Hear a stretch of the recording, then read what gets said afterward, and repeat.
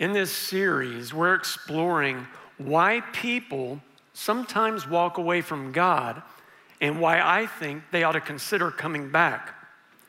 Now, once upon a time, the most sophisticated civilization in the world, the Egyptians, worshiped the sun. Some centuries later, the most sophisticated civilization in the world became the Greeks. And the Greeks worshiped Zeus and a slew of other gods. Then the Roman Empire worshiped their version of those Greek gods, and they added their kings. They worshiped Caesars as gods. But not many people believe in those gods anymore. Throughout the centuries, people have continually quit believing in gods. Now, last week I mentioned a certain group of intellectuals who began a movement that has aggressively attacked religion in our culture. They are often called the New Atheists. And one of their leaders, scientist and author Richard Dawkins, wrote a book called The God Delusion. In it, he summed up this exodus from the gods. He wrote, "We are all atheists about most of the gods that humanity has ever believed in. Some of us just go one God further."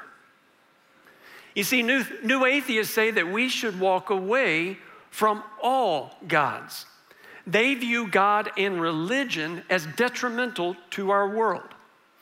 And I suspect that some of you or someone you know may have walked away from God. Whenever I talk to someone who has walked away from God or read about someone who has walked away from God, when I hear their description of what God is like, I find myself thinking, wow, if I thought God was like that, I would walk away too. And sometimes I just want to go, hey, wait a minute. Who told you God was like that? Where did you get that picture of God? Now, maybe, just maybe, you walked away from God unnecessarily because you may have walked away from a God who actually doesn't exist. Let me explain what I mean by that. Normally, people who grew up either Catholic or Presbyterian or Methodist or Baptist or Pentecostal, I find they don't normally walk away from Christianity per se. What they normally do is they walk away from a version of God or a view of God that came from their church experiences. And here's what often happens. It's like when they were kids, their parents made them go to church. And so a sort of certain view of God was enforced upon the kids, depending on what kind of church they went to. And then when they grew up and they could do what they want, they stopped going to church. And then as time went by, they started thinking, I'm not even sure I believe anymore. And how you get to that place might vary. Maybe you ended up there because you had some kind of childhood spiritual experience, but you faced a crushing life event that just destroyed your faith in God. Or maybe you prayed and you prayed and you prayed for someone or for something, and it just seemed like God never answered your prayers. Or maybe you started asking hard questions about your religion and about your God, but your parents or your pastor or your priest made you feel guilty for doing so. Or maybe you grew up with an angry, critical, judgmental set of parents. And so you just assumed that God was also angry, critical, and judgmental. And so you just walked away. Earlier this year, a movie came out that tells the journey of one man who walked away from the God of his heritage. William Paul Young first published his book entitled The Shack in 2007. You guys familiar with that book? Anybody read the book? Okay. Since its release, the book has sold over 20 million copies. Now in movie form, The Shack unpacks Young's own wrestling with the God his parents presented to him as a child. So let me give you a little bit of his background. Young grew up in the late 50s and the early 60s on the tropical island of New Guinea, located in between Australia and Southeast Asia. His parents served as Christian missionaries to a tribe of stone-aged farmers called the Dani. Young said that he and his father clashed frequently over religion. Whenever Young asked hard questions about the Christian faith, his father responded with physical violence against him. Young said, "My dad's doctrinal framework about God, it was all punitive, so his relationship with me was the same." On top of the pain Young faced from his father, the Dani tribesmen whom his family were there to serve severely sexually abused him. When his parents sent him off to a boarding school for missionary kids, he faced further sexual abuse at the hands of the supposedly Christian people who ran it. So when Young became an adult, he walked away from the God of his heritage, his Christian faith.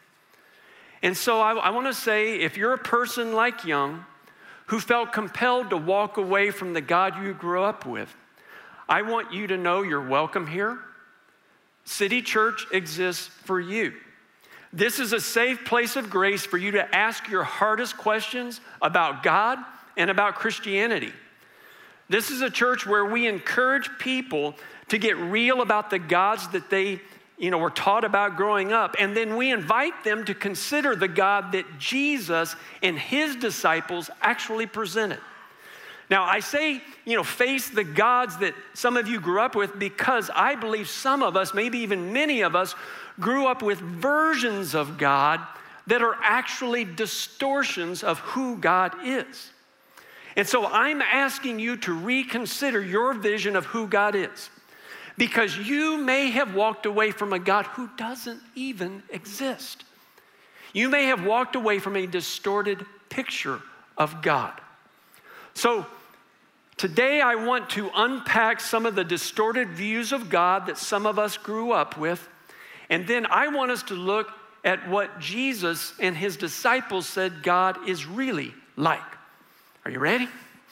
Here's the first distorted view of God. We'll call this one the bodyguard God. People with this view of God picture God like this, the Rock, right? This is the God who doesn't allow bad things to happen to good people. But here's the problem. When we do experience bad and painful and unjust situations, people who view God this way, the bodyguard God, they either end up angry at God or they just walk away from him.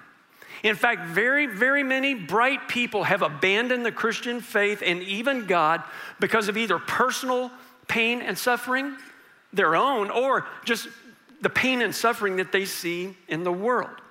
And this distorted view of God is so significant, we will spend our whole message next week talking about it. And so you're not going to want to miss it. But let me just say briefly that neither Jesus nor any of his disciples ever said that a good God would keep bad things from happening to good people. Quite the opposite. If you would remember, our religion began with a terrible, horrific event, the crucifixion. And then the very first Christians and the first Christian leaders, they were all persecuted for what they believed. If Jesus' version of Christianity taught that God never allowed bad things to happen to good people, our religion never would have made it out of the first century. You know what I'm saying? Okay, so I propose to you that bodyguard God does not exist. It's a distorted view of God. A similar God to bodyguard God is on-demand God. On-demand God is the God who responds to our fair requests the way we want. Sometimes I call this God the name it, claim it God, right? So this is the God where if you have enough faith and you ask in the right way, you should always get what you want. Like God, if you're single, God, I'm not asking for you to change the world, but how about a decent date once in a while, right? Or God, the finances are really tight. How about you swing me a raise over this way? Those who believe in on-demand God were taught that God would answer every fair request according to their expectations. But when he doesn't, they end up thinking God might not exist. That God might not exist. And you know what I want to say? Duh. That God doesn't exist. And so if you walked away from on-demand God, that's all right. That's not God. And anyway, if God did give us everything we ever asked for, I'd hate to think what he would have given me when I was 15 and 16. I'd be a mess today. Okay, you too, I can tell. Okay. All I'm trying to say is that on-demand God does not exist. It's a distorted view of God. Another distorted view of God is boyfriend God, or you could call it girlfriend God. Boyfriend God is the God whose presence you feel. You know, it's like the ooey gooey feelings you have when you first start dating someone. And it's like you want to feel that all the time, right? And so sometimes we actually have had some kind of ooey gooey feelings in our relationship with God. And sometimes we've been taught to think that we should always feel that because God's presence is always with us. And so how do you know God's presence is with you? Because you have that ooey gooey feeling. And maybe some of us did have ooey gooey feelings. In church services, you know, maybe at youth camps, maybe in meaningful meditations. And you might have ended up believing that if you don't feel that ooey gooey feeling of God, well, then where is he? How do I know he's even there? And perhaps you even had spiritual leaders who led you to believe that you should always experience that ooey gooey feeling as a tangible sign of God's presence. And so here's what you do. You go from church to church looking for your next buzz. And you're desperately trying to get your fix. Or you go through seasons where you don't feel God's presence at all. And so you start to wonder, if I don't feel God's presence, he might not be present. Who said you ought to always feel God's presence? Jesus never said that. Did you know that one of the great spiritual giants of the last century, Mother Teresa, confessed that she often went for many months, even years, without sensing God's presence? And I'd like to suggest, if she went for long seasons without sensing God's presence, you and I might as well. And so I want to say that if you walked away from boyfriend God because you never could get your next spiritual buzz, well then good thing. I don't think boyfriend God exists. It's a distorted view of God. Now, the next version of God we run from the quickest. And it takes the longest to detox from this view of God. This God haunts us in our childhood and our teen years and follows us right into adulthood until many people finally just walk away from this God. And I'm talking about shame God. Shame God motivates through false guilt and bogus fear. Now, true guilt is different from shame. True guilt occurs when we feel bad about something wrong we have done. And true guilt serves a purpose for us to get right with God and to get right with others. So true guilt is redemptive. Shame is not. Shame God tries to control you through false guilt and bogus fear. So if it's enjoyable, shame God says, can't do it. And if it's sexual and enjoyable, naughty, naughty, naughty, right? Shame God loves you, but doesn't really like you. And then you may have had parents or teachers or pastors or priests who shamed you into doing things. And so whenever you think of authority figures like God, you just can't get away from seeing those shaming authority figures' faces on the face of God. And so you eventually just walk away from shame God. And that's okay.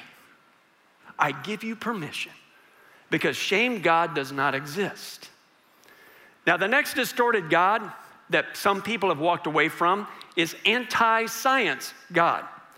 This is the God who forces you to choose between science and religion.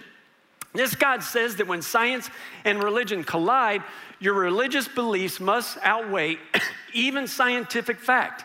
This God asks you to check your brain at the door when you come to church, all in the name of faith.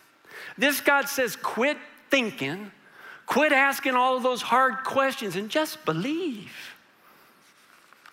Well, I want you to know, Jesus never asked people to quit thinking. He never asked people to deny observable science.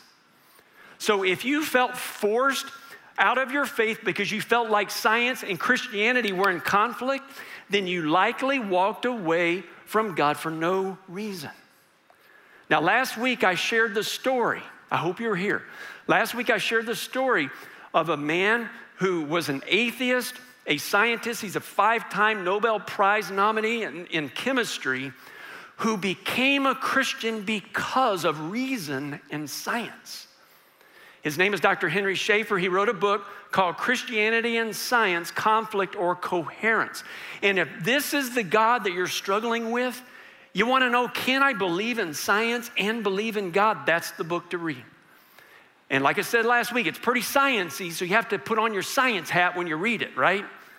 But I think you'll find that Jesus never expected his followers to choose between Christianity and science. So if you walked away from anti-science God, that's okay, because he doesn't exist either. Now, the final distorted God you may have walked away from is angry God. Angry God hovers over you, waiting to smack you when you get out of line. Angry God motivates through intimidation. You may have learned about angry God from an angry parent who beat you, but called it loving discipline. You may have learned about angry God from an angry nun who would smack your hand with a ruler when you went to school. You may have learned about angry God from an angry coach who would curse you during practice, but then lead a prayer right before the game. You had that coach too. Angry God is perhaps the most distorted view of God out there. And folks, these gods are not God. You should walk away from them.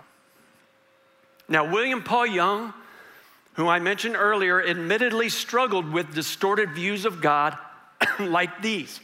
And about that struggle, he said, and this is such a great quote, he said, "It took me 50 years to wipe the face of my own father off the face of God."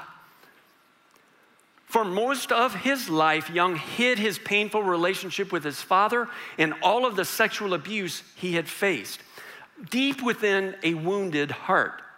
And that's what the metaphor of the shack represents. Young stated, "The shack is the house on the inside where you store your identity, addictions, and secrets. I dealt with my shame and my pain by creating an identity and facade for myself. But the facade has to come down eventually. And we have to find out God loves us. He loves what's in the shack, not just the presentation of it." Young said that he wrote the book, The Shack. The whole reason he wrote the book was to answer the most fundamental question of all, which is, who is God? So just who is God? According to Jesus and his disciples. Well, one day Jesus had a conversation with a Samaritan woman by a water well. And they came from different religious heritages.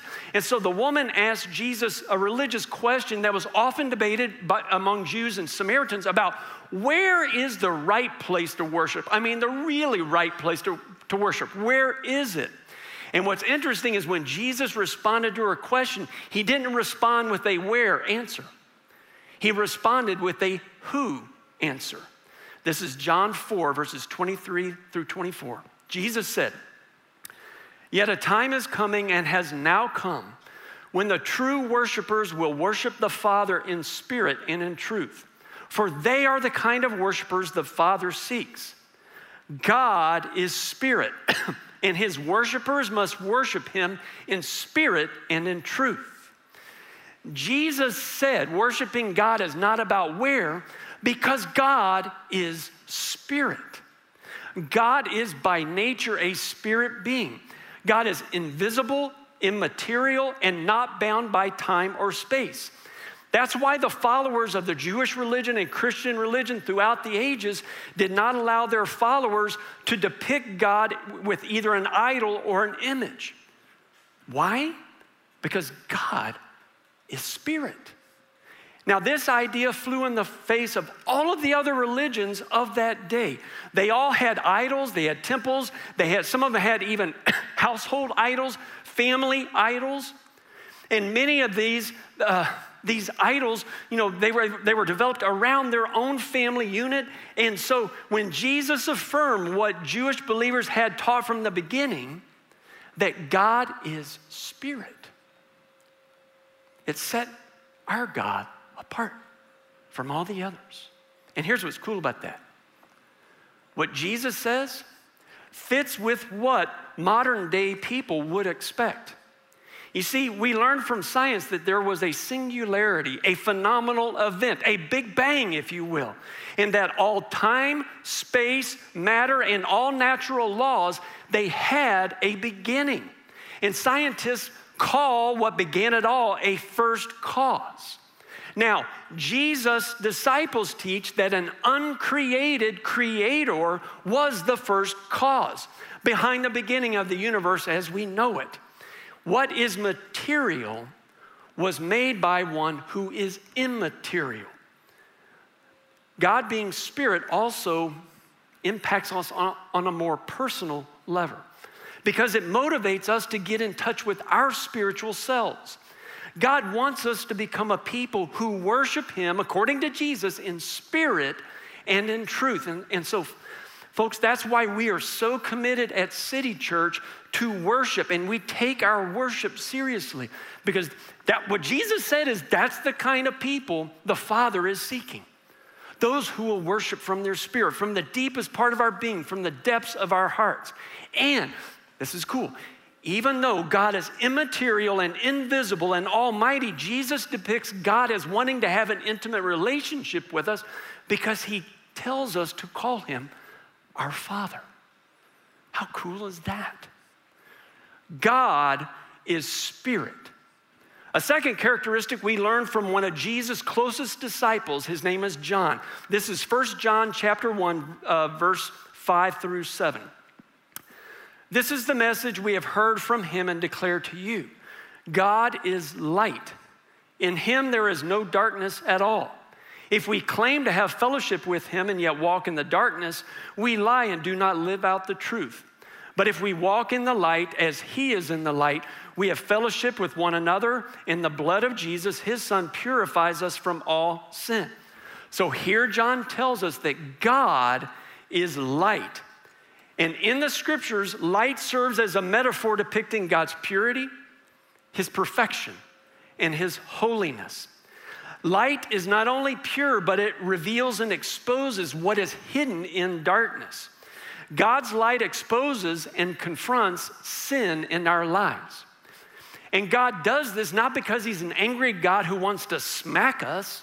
He does this because he's a loving Father who wants to protect us from the pain and the damage that sin brings into our lives. I think that God being light is why Jesus taught us to pray to our Father, forgive us our debts as we forgive our debtors. Because this was such a critical part of our relationship with our Father. Forgiveness brings God's light into the dark places within us, and the light purifies our souls. Folks, purity matters. It matters to God because it is who he is. And so it ought to matter to us. God is spirit. God is light. And then finally, God is love. This is from 1 John, just a little later in the same letter. Dear friends, let us love one another, for love comes from God. Everyone who loves has been born of God and knows God. Whoever does not love does not know God because what? God is love. God is love. And now when John wrote these words, you have to understand how dramatically different this would have been from what he was raised with, because he was raised as a good Jewish boy. And as a Jewish boy, he believed that God loved the Jewish people and sort of tolerated everybody else. In fact, that feeling, that sense, it's hard for us to get this, but that is the way they believed. It was so strong, a Jewish person was not allowed to eat in the home of a non-Jewish person. But when Jesus came and taught this love that was open to all people, not just to Jewish people, he was teaching it as something that flows from the very nature of who God is. He is love. And Jesus taught people not only to love, and this is what's so different, he taught people to not only love their friends, but to love your enemies. right? And Jesus taught us to pray for people who have hurt us. That's radical love, right? And Jesus taught us to forgive people who have wronged us. That's love. And Jesus taught us that real love gives. Real love takes the initiative to provide for what others need. And that's why Jesus said God so loved the world that he gave his one and only Son so that all who would believe in him could have eternal life. That is love, and God is love. And you know what that means? It means that no matter where you are in your spiritual journey, God loves you. If you aren't even sure you even believe in God, God loves you. If you have walked away from God, or at least some distorted view of God, God loves you. And if you will turn and walk toward this Spirit God of light and love, if you will do that, he will embrace you, he will restore you, and he will give you peace. Now, the Shack author, William Paul Young, spent 50 years living in the facade of a shack, desperately trying to wipe the face of his angry father off of the face of God. The facade eventually came down in a spectacular way when his wife, Kim, discovered he was having an affair with her best friend. As Kim proceeded to ransack his office in anger, Young said he had to decide whether to kill himself or to drive across town and face her. He chose the latter.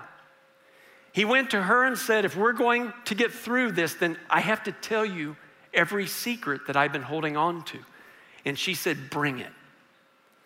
And for the next 4 days, Young told her about his father's violence and all of his sexual abuse. She was the very first person he had ever told all of these secrets to. Young is adamant that he had no right to use his traumatic past as an excuse for why he betrayed his wife. But he also knew that he had to face the pain of his past to move beyond it and to live with hope for the future. Through a long, hard process, he experienced what he called a deep healing within his soul. His marriage survived all of the turmoil, and he is still happily married to his wife, Kim. He also reconciled somewhat with his father. But above all, he came to a place of peace with himself, a peace with what had happened to him, and a peace with the God who allowed it all to happen, but was with him through it all. And that's my prayer for you. I hope that you can discard the distorted views of God that may have come into your life, however they got there.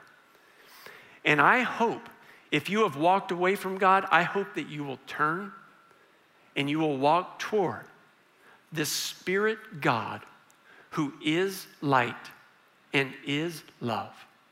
And he can heal your soul. That's the God we believe in here at City Church, because that's the God that Jesus taught us about. And I hope you will believe too. Let's pray. And as we go before this loving Father, in prayer, I want to ask you a question. Whose face do you need to wipe off of the face of God? And there may be more than one.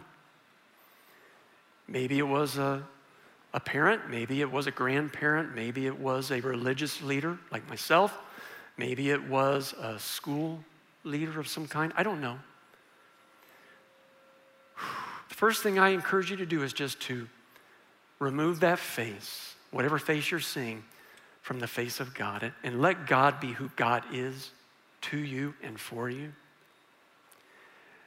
And so, Lord God, we come in your presence today, and it is so humbling to know that the God who is Spirit, the God who created the universe, created all matter, all time, all space, loves us and invites us to call him Father. Lord, Father God, you've invited us to call you our Father. What an awesome, awesome invitation. And so, Father God, we call you Father today. And my prayer is that we can all embrace who you really are and that we can walk with you and no longer walk away from you. And my prayer is that you would reveal yourself more and more to us. And then, Father God, we want to pray to you today. And if you know the Lord's Prayer, or some of you may call it Our Father, would you pray that prayer with me out loud? If you don't know it, just let us pray it for you. Are you ready? Our Father, who art in heaven, hallowed be thy name. Thy kingdom come, thy will be done, on earth as it is in heaven. Give us this day our daily bread, and forgive us our trespasses, as we forgive those who trespass against us. And lead us not into temptation, but deliver us from evil.